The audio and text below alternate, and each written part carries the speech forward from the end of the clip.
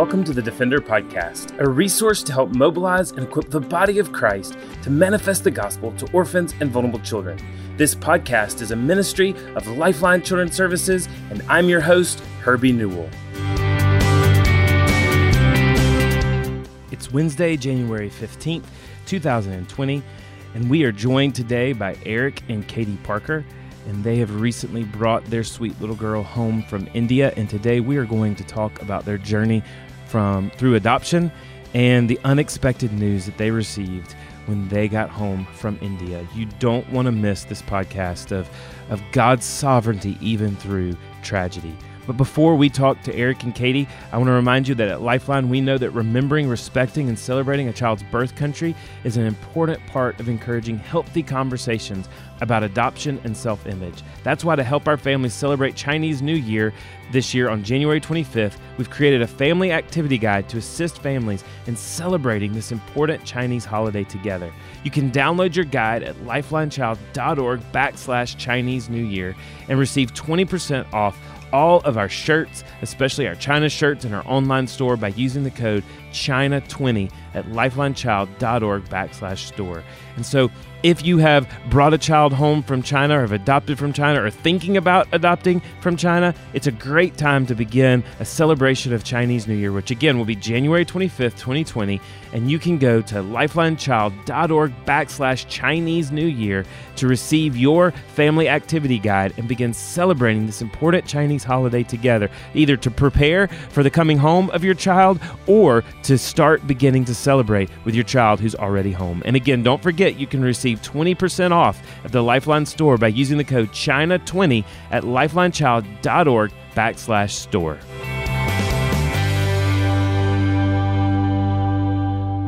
Well, we are grateful to have on the Defender Podcast Eric and Katie Parker. And Eric and Katie are a sweet family who have brought little Noelle into their home recently from India. Also, Eric serves at Tapestry Church in Birmingham, Alabama. And before that, he was on staff at Johnson Ferry. And one of the neat things of just how the Lord uses this in the economy, we have a dear friend who Eric and Katie serve with now, Derek Thomas, who's been on the Defender Podcast, and actually met Eric and Katie for the first time in Gadsden when I was speaking at a church that Derek Thomas was pastoring there in Gadsden, Alabama. And so, full circle, they have started their family. They have 3 children, Hudson, Elizabeth, and Noelle, who we will hear in the background, who's just a beautiful baby from India. But so much of what we want to talk about is her story. And so just even as we start today, you know, for your family, what first led you to adoption? So this started way back before Katie and I even met one another. And I don't remember the details, but we both remember having a distinct desire in high school, not knowing one another, to adopt, essentially. Mm-hmm. And so, you know, as we met and began dating, you know, if you're seriously dating, you begin asking kind of those questions that sort of, you know, I don't know, filter people out, I guess. And one of those was just our mutual desire to adopt. And but it was naive. It was very shallow, I think, at least for me, until we both started attending the Church of Brook Hills, which at the time was pastored by David Platt, who had a heart for adoption and orphan care in general, and preached that way. And he did so in such a way that really deepened our understanding of what that meant for us, and gave us theological roots and grounds for biblical theological. And we began to see it in our church with other families who were walking through it. And then it deepened even more as I took a job that in part was to help lead the orphan care ministry. That was at Johnson Ferry Baptist Church in Atlanta, Georgia. And so that was a new level of what that meant. And that was us working closely with Lifeline to help equip families to care for vulnerable children all around the world as best we could. And so it was sort of a journey that started with just a desire, but then became so much more filled out, so much more real, so much more scary, I would say, at times. But I don't know, what would you say? Yeah, I would just add, once we were married and we knew that the possibility of having children was a real possibility, we wanted to adopt our first child. That's and right. we had gotten connected with Lifeline through people at Brick Hills. And we came to info meetings, and I memorized that quick fact sheet like the back of my hand. I can tell you almost any stat about any country if you wanted to adopt from there. But it was just never the right timing. There wasn't, our age was an issue, or the length of our marriage, or we were a one income household and Eric was in school. And then how were we going to do childcare? And so it was never the right timing. And we ended up getting pregnant, which was an intentional decision to say, pause on the adoption. We'll have biological children, which was wonderful. Between Hudson and Elizabeth, we looked at adopting again, still couldn't find a match. So then we had Elizabeth. And then just a couple of months after Elizabeth was born, I saw on Facebook that Lifeline had started their India program, and quickly looked up the requirements and texted Eric that day and said, we're adopting from India. Like it's go time. Now here's an open door. We met all the requirements. India was it met a lot of the requirements that we were looking for in a country. Which were? Requirements are usually kind of a good thing. This is an unfortunate scenario. Just that they have, the highest population of orphan children, that there is significant physical and spiritual need there.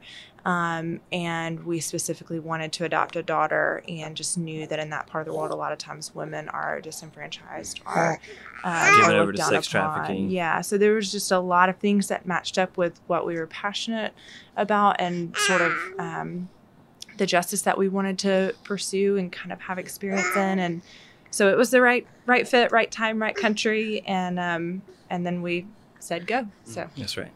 And I know, really, even as you touch on starting with kind of this idea at Brick Hills, germinating through Johnson Ferry, obviously you've always known through this journey that adoption is difficult and adoption is hard. But you go in through the India process, and you see the children that are available, and then you get matched with Noelle. And even though we didn't know what we know now, you knew that this was going to be difficult, that her need was severe. But as you prayed through it as a family, and you have 2 biological children, now you're looking at bringing a child that, again, you didn't know what you know now, but you knew was going to have some physical issues. Talk through just that decision and what led you to pursue bringing her into your home. Yeah, to start, it gets real when you get a sheet of paper in front of you that asks you what medical needs you're willing to accept. And for me, that was a difficult process, because I was confronted with my own faith, my own trust in the Lord. And I didn't like what I saw, to be honest. And to be honest, Noelle, our sweet baby girl, if we had stuck to that list, she wouldn't be in our arms today. Because part of what we said walking out of that list was that we didn't feel like we could take and bring into our home and our family and our lives a child that would be dependent upon us for the rest of her life, or have some sort of terminal illness or what have you, in part because I'm a pastor and I'm not going to, make tons of money that, when we pass away, that child would have what they needed for however long they were around after us. Mm-hmm. And that's part of what we were thinking through. And so that, honestly, we sort of said, okay, what needs could we accept that still allow this child to live autonomously when the time came and have a life of flourishing, and whatnot. So that was hard for me. I don't know how Katie would say it. Well, and we had some expectations going into the process with India, because when we first began our process, India was a very open country. Their adoptions were moving quicker than a lot of countries we had looked at. They had younger children on their list than we had seen with other countries, and the medical needs were a little bit more mild. And so those were all things that drew us to India, in addition to others, but those were certainly a factor. And so we had expectations going into it of seeing files and seeing kids. And when we got Noelle's file, we knew that she was very tiny. She was very malnourished. And there were a couple of concerning things about her past. with her birth mother and her birth story. But we just started praying about it, and we talked to doctors, and they looked at pictures and videos even before we did, and they looked at her file, and they said, here's the questions that I would ask her caretakers. Can you find out more information? And we had actually reviewed a couple of files previously and went through the same process, but never got answers and felt like God was just closing doors. And so we would release those files. With her, the orphanage came back and gave us the answer. Honestly, the answer that we were looking for. It was a positive answer. Which is basically just that she's extremely malnourished. We need to get to her as soon as possible. It's going to be a hard road up front. Yeah. But that she should be able to eventually catch up and flourish. Yeah, and some of the things in her past were actually a non-issue. And that was really, okay, now we have an open door to say yes, to step out in faith, still understanding that there's some risk, but knowing that her medical need was something that we felt like we had capacity to take on. And then just her age, her gender, and then when we saw her photos and videos, just like, yes, this is our daughter. And so all those things through that prayerful process allowed us to keep taking the next step with her until we found ourselves, signing on the dotted line that we're accepting that match, And so if we follow the progression, which most people who are listening don't know yet, you get to India, as I can attest, here's this beautiful baby girl, but she's malnourished. We definitely know there's something going on that needs to be addressed. But you get back home and you learn that it's more than just being malnourished. You get a diagnosis that she might not make it another 6 months to a year, and that she has a terminal illness. So talk through just the processing that, and obviously that's heartbreaking. That's not what you signed up for. No one signs up to bring a child in their home just to know they're going to have to let them go. You have 2 young children at home that are going to have to experience this with you. Take us through as much as you can, just the process of receiving that information, the heartbreak that is, but yet also really the grace of God through that. Because even as I look at this beautiful little girl, she's smiling, her personality, you've been told even as she starts to fade physically that she'll still have the smile and the personality. So talk through both the struggles, but also God's grace through that. Yeah, so during our time in India, we were in constant communication with our doctors and our medical team back here, and they had arranged for us to come straight to the hospital. We landed late Friday night. Saturday morning, we went straight to the hospital, and we were admitted for what we thought was going to be a few days. Then we found out she can't eat anything orally. It was going into her lungs, and so we had a surgery to put in a feeding tube. That was the first unexpected medical concern, okay, now I'm going to have to learn the feeding tube and have this medical equipment in my house. If you've never been around that before. It was scary. And I had just wrapped my mind around that when a few days later, a doctor came into her room that for the first time that we had met this particular physician and said, this is not just malnutrition, there's something else going on. And here's what I think it is. And through that process began tests and procedures and biopsies. And we really had 3 or 4 weeks where we were starting to get pieces of the puzzle together. And we were processing the possibility that she had a terminal illness. And then it was about 2 weeks. We were in the hospital for 2 weeks and then out for 2 weeks. And that's when we got the call saying that she has a really rare genetic disorder called Niemann-Pick disease type A. There's only about 1,200 people in the world with this disease, only about 10 kids in the U.S. with this disease. And it's a genetic thing. It's not treatable. And she would live to age 2 or 3. And that was sort of like, okay, here we go. Like, now what, and it was just then taking day by day and step by step processing that information. And Eric and I processed that a little bit differently. I had to go straight to the end, and I had to know what that was going to mean, what that was going to look like. Are we going to be okay? How is it going to play out? What happens? Like, honestly, we had just raised $40,000 for this adoption, and now we went to the cemetery and we did that whole thing and we're getting the quotes, and it's like, okay, well, we didn't raise, an extra 10 or 15 to take care of her final and funeral expenses. So, but I had to go there, and I had to I had to take care of all of that. And at the same time, we were processing through still attaching with her. You know, a lot of times it felt like we were just babysitting somebody else's child. But I think that was actually grace just in that moment, that we got the diagnosis and we went to the end and we planned everything out and we knew it was taken care of while we were still attaching. Because we knew if we get a terminal diagnosis, we're not going to be able to close off our hearts. We're not going to be able to just get through the next year. She deserves more than that. She needs us to open up all the way and love her and be mommy and daddy, and she's going to be our child, even if that means that our hearts are broken even harder in the end. And so I think that was a grace of God. We kind of finalized all those plans, and then we started to shift our focus to, okay, she's alive right now and she has a life to live. And what do we want that part to look like? And so, I mean, there's been so much grace throughout this whole process. We've never questioned God's goodness. We've never questioned, you know, God, where are you in all of this? Like, we know where God is in all of this. Like, he's in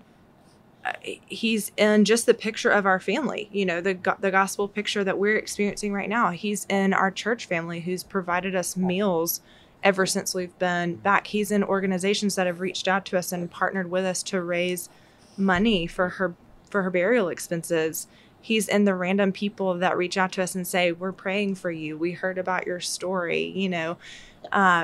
So God's been right here. Like, he's not far away. He's not distant. He is the best friend sitting beside you on the couch, and they wrap your arm around you and say, like, I know this is hard. I'm heartbroken, you know? So there's been so much grace. Eric, would you? Yeah. And I think that part of what God has been doing for me, that when we got her in India and we came home, I was committed. She was mine.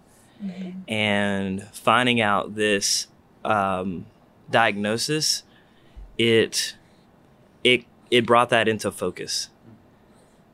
There was this realization that, okay, here she has this disease that's going to end her life soon, and I could shut down right now, because it's not like we've gotten so far in attachment emotionally that, you know, I can guard myself, as Katie was talking about, but the commitment was so settled in my heart that I don't know, the news almost deepened it, to say, like, I'm here for you. You're mine. Like, I'm going to be here with you every moment until the end.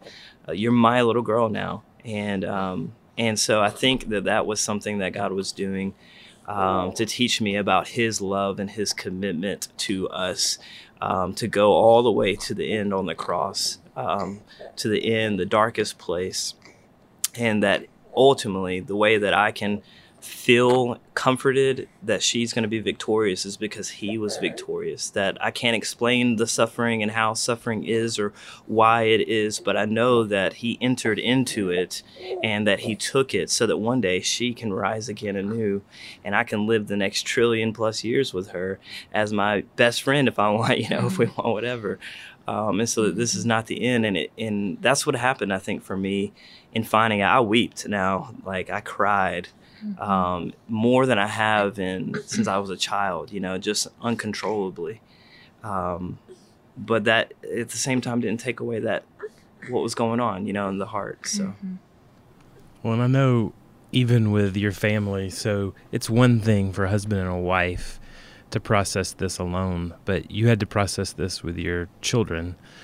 Talk a little bit about just approaching that subject with your other kids.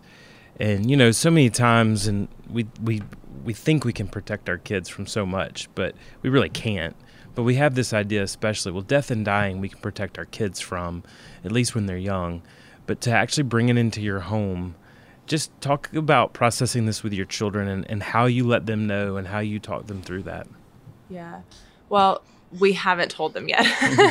So we're still figuring that out. I mean, that was a big question that I told Eric, as soon as we got the diagnosis, like, I didn't sign up to bring a child into my home forget what I'm going to have to go through, forget what Eric's going to have to go through. I didn't sign up to bring a child into my home and her siblings attach to her and love her and then watch her die.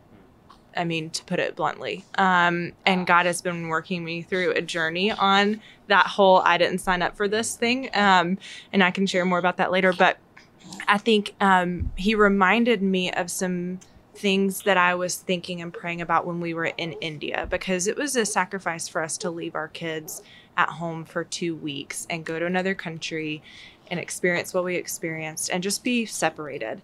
And it was hard for them. And I remember thinking, this is a great lesson for them, that sometimes when we follow Jesus, it means that we have to do hard things. And it means that we make sacrifices. And this is a great tangible example. Like, we're going to be separated and you're going to miss mommy and daddy for a couple of weeks. But look at what we're going to do. Look at why we're doing this. And I think that will be the same lesson that we teach them when we have that conversation. Like this, we make sacrifices and we have this baby in our home and we're going to love her, but we're going to have to say goodbye to her for now, Yeah, and I think too that, so often as parents, we rightly want to shield our children from the evils of the world, to sort of cocoon them and protect them. And I think that, there's a good impulse in that. But at the same time, I think that scar tissue is the foundation of future character. And that in a post-Genesis 3 world where brokenness is all around us and all inside of us, that we're going to have to come to terms with death at some point and in some way. And Psalm 90 tells us, the Lord, teach us to number our days that we may gain a heart of wisdom. And so for our children, the gift that God has given through this tragedy is for them to begin to come to grips with the brevity of life and the sacredness of life and the importance of what we have to do. And that people are valuable no matter how long they live or what they do. Which we can talk more about in a minute if we have time, but there is good in this for them. It may be hard for us to have the conversation, to talk to them about it. We may not fully explain every detail of it, but to know loss is, in some sense, it can be a gift if you let it. And I think we want that to be a way in which we shepherd them towards a greater love and reliance upon the Lord as the giver of life, the taker of life, the Lord of all. One of the catechisms says, the first question is, what is my only hope in life and death? And it says that I'm not my own, but that I belong to God. And I think that it's no longer going to be a catechism question anymore, Yeah. Yeah, that's coming off the page to test. Are you just saying it? Or are you believing it? And through that, I know that you've both touched on it. The Lord has taught lessons and grown you in places and stretched you in places. And, even Eric, as you said, grieved you in places. But talk about some of those lessons that you've learned, that God has taught you, and some of those things that you wouldn't have if she hadn't come into your life and this tragedy hadn't hit. Well, the very first lesson that I feel like he taught me was when we started processing just the idea of her having a terminal illness.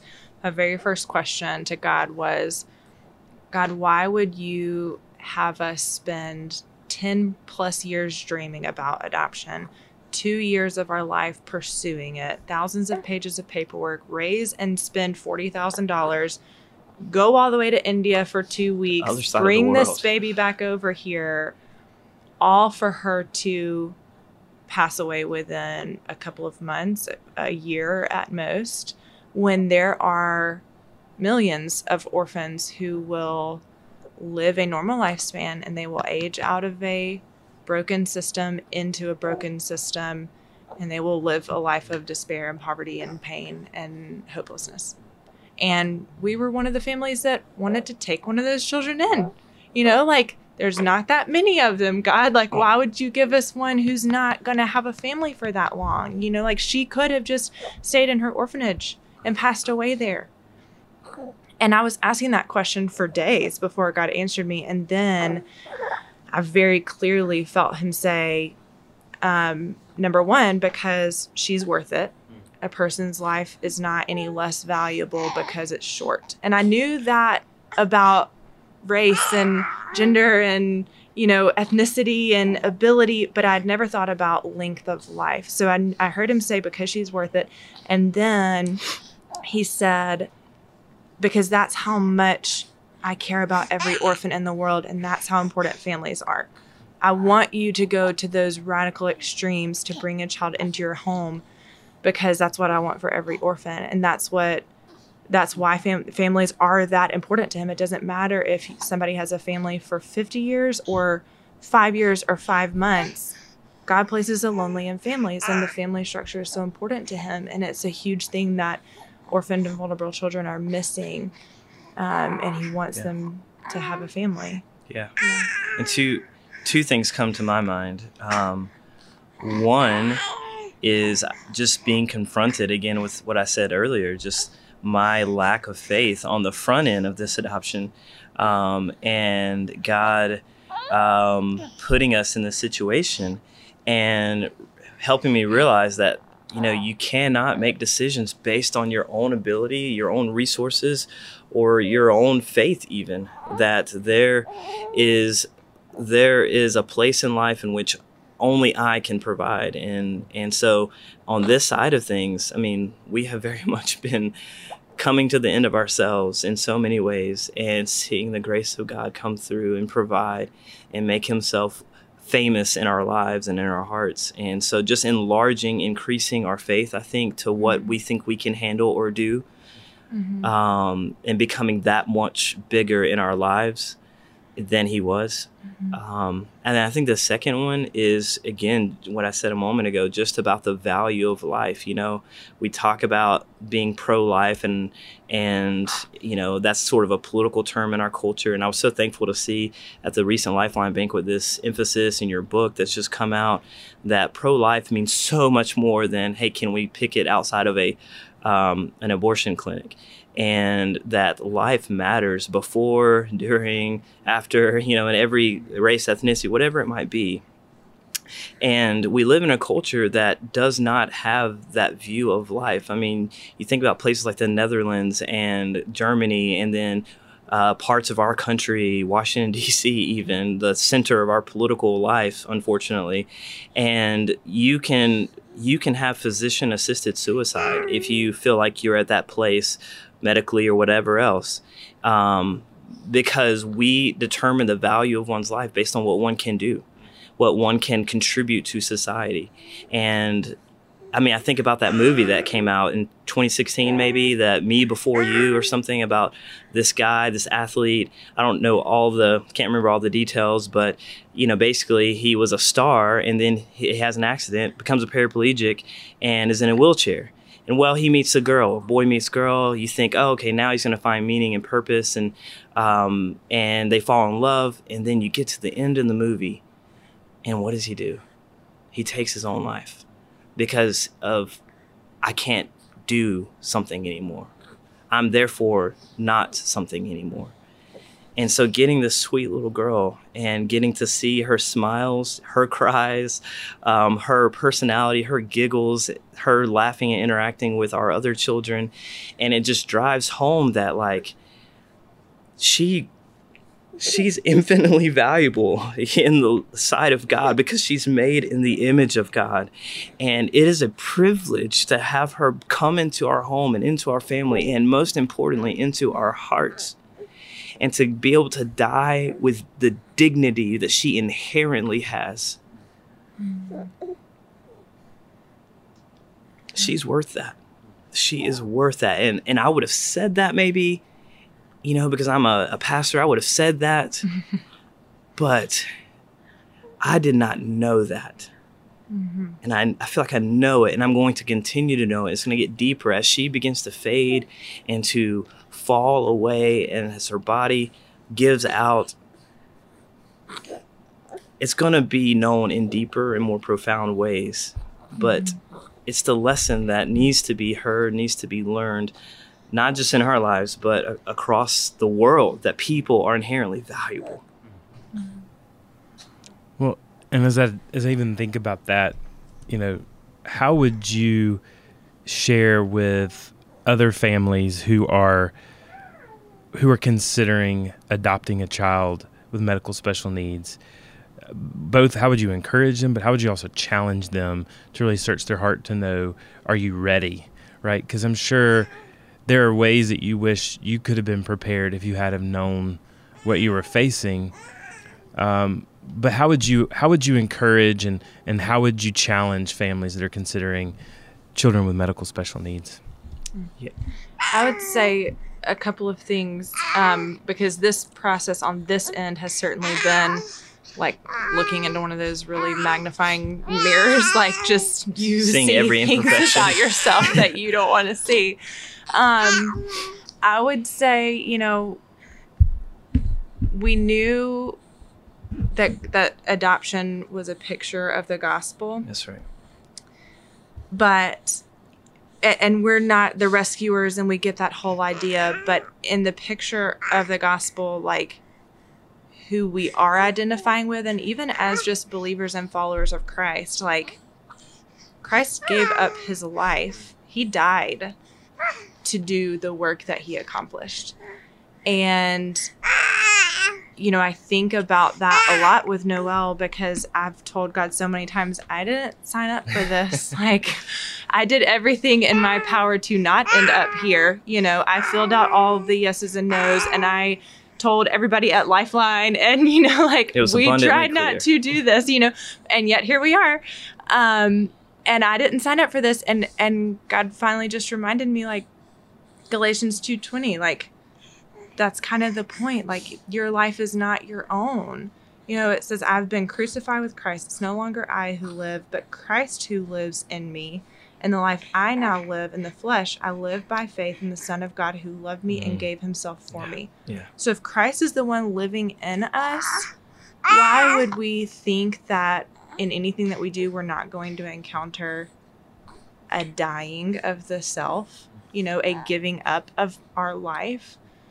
We are, but there's good in that, and there's grace in that, and God is in that, and there's power in that. And so I would say, think more about what you're doing and be more prepared for that. But I would also say, don't be afraid. Like, even though there is the dying of the self, there's also the resurrection power, and there's the other side, and there's the life and the light in that. And it will be hard, but even if you end up in a situation like ours, because so many times I don't want to scare people away. Like, this is like really rare, that this happens. Like, it doesn't happen all the time. But even if you end up in our shoes, we've looked back and seen very clearly that God led us to Noelle, and we have no regrets. It was very clear. We did what we could with the information that we had, and he answered our prayers, and he told us to keep taking steps, and he was leading us to her all along. And there's a reason why she's in our family. Yeah. And I think I would just add to count the cost.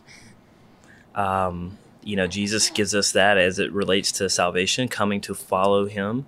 There's going to be a cost in following Jesus. But the flip side is there's great reward. There's the parable of the man who stumbles upon a field, and in that field he finds a treasure worth selling everything for. And so he goes to the person who owns the field, and he says, here's everything I have. I want the field.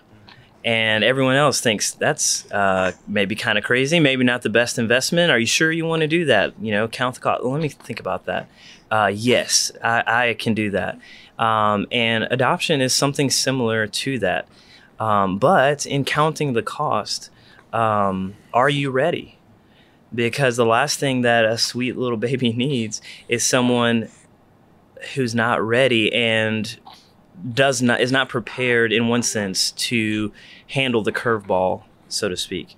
You hear those horrible stories of people like returning children or something like that. And a lot of that is because they had no idea what they were doing and probably didn't have an agency like Lifeline who prepared them and made sure that they counted the cost, right? But if you count the cost, you have to factor in, and this is the hard part in counting the cost, you have to factor in the God factor, that the cost is not ultimately dependent upon your resources. And that's what we've been learning. So we were at a place in life where we, I think, implicitly said, whatever happens, even if it's not what we checked on the box, that's okay. You know, that wasn't what we checked in the box, but still, even if that doesn't come back, that's fine. And that ended up being the case. And God has been faithful. And as we've said, he's deepened and strengthened and grown us in so many ways, and then shined the glory of the gospel. Paul talks about in Philippians 3 that he wants to share in Christ's suffering so that by any means possible, he may attain to the resurrection. And when you intentionally, or maybe somewhat unintentionally, stumble upon these moments and you are doing a gospel thing that is giving your life up for someone else so that they can know Christ and be loved and be brought into a family, which is what Jesus did, then there's a level of identification, not just conceptually, but spiritually, where you feel closer to the risen Lord, because this is what he did. This is what he does. And I think that the value of that cannot be underestimated. And you will see that on the other side of these kinds of decisions. So take heart, for I've overcome the world, Jesus says. And I believe that. And I believe it more on this side than I did on the other side. But in counting the cost, don't depend on your own resources at the end of the day. Be wise, be prayerful, and have other people speak into your life who know your character and where you're at today. I think would be wise as well, who can give you a realistic picture of yourself where you might be self-deceived. And God's going to direct and honor that kind of earnest seeking after him and humble pursuit of wisdom. I know y'all have touched on this, and I mean, even I think as we close, there's so much negativity about the church today, in our culture and even with young people. But you've already talked about how your church has come forward and providing meals. Folks in the church, maybe not even your local church, have stepped up to care for, funeral expenses and expenses you never dreamed of coming up with. Even folks coming up that have lost a child or who, have gone through an experience similar, they've come to provide counsel. I guess just in closing, Katie, talk about how the local church, how God's family has been such an instrumental part in getting you guys, not just physically through this, but spiritually and emotionally wrapping around your family.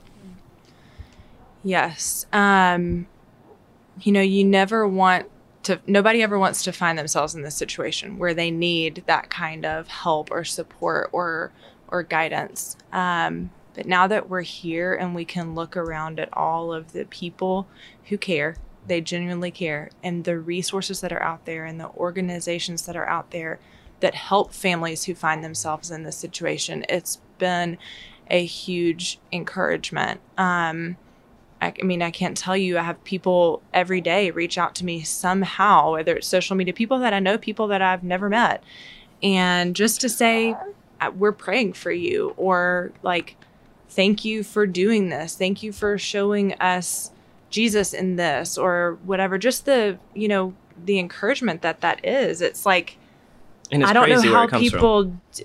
I don't know how people would do something like this or go through any kind of suffering if they did not have this kind of community. And it's just a selfless, we were so worried when we found out, because so many people, especially in our local church, had given financially to our adoption. And we honestly had the thought, are they going to feel like that was wasted? Because now, because of what's happening, and we felt bad. And we shared that with some people, and they were like, oh my goodness, nothing could be further from the truth. We would do it again in a heartbeat, So just having that selfless encouragement has meant, the difference of going to church and not going to church. I mean, like these are the kind of times where where sometimes you can want to pull away or just like go into that dark place, but to have those people who are there saying like, we're here for you. What do you need? Anything that you need, tell us is huge. Yeah. And I mean, just being fully transparent, like for me, I'm a pastor. I also teach at Sanford University and teach at another place in town as well. And I've got 3 jobs and a family, and then all of this is happening, and it was too much for me. Just started struggling with anxiety attacks. And I've had to get some help, some medication just to be able to function. But I say that to say that the church has really wrapped around us in profound ways. The meals for sure, but just making it where we don't have to think as much about how things are supposed to go. What are we eating tonight? Which is a simple thing, but when you're stressed out, that's just one more thing. Or you just came back from 2 doctor's appointments that day or whatever. Yeah, and our church and our leadership has even said, like, we want to give you a sabbatical, Eric. Just you take some time, pursue the Lord, rest and enter into that rest while all of this is going on. And we just want to love you well in this time. And that's given me the margin to just come to church and be a part of the body and receive for a little bit, which everyone, I think, needs to do. Some people do too much of it, but we just need to receive a little bit and not have any responsibilities. And that took a load off my soul, off of our life. And the church didn't have to do that, and I'm used to, because of working in bigger churches before, the story being that no one knows what I'm going through, and, where is the church, and why aren't you doing this, and why aren't you doing that, and sort of being on the receiving end of accusations. And so I was nervous about this. But the church has shown up and shown out as the hands and the feet of Christ, the manifest presence of his love and his care for us. And it's been out of this world.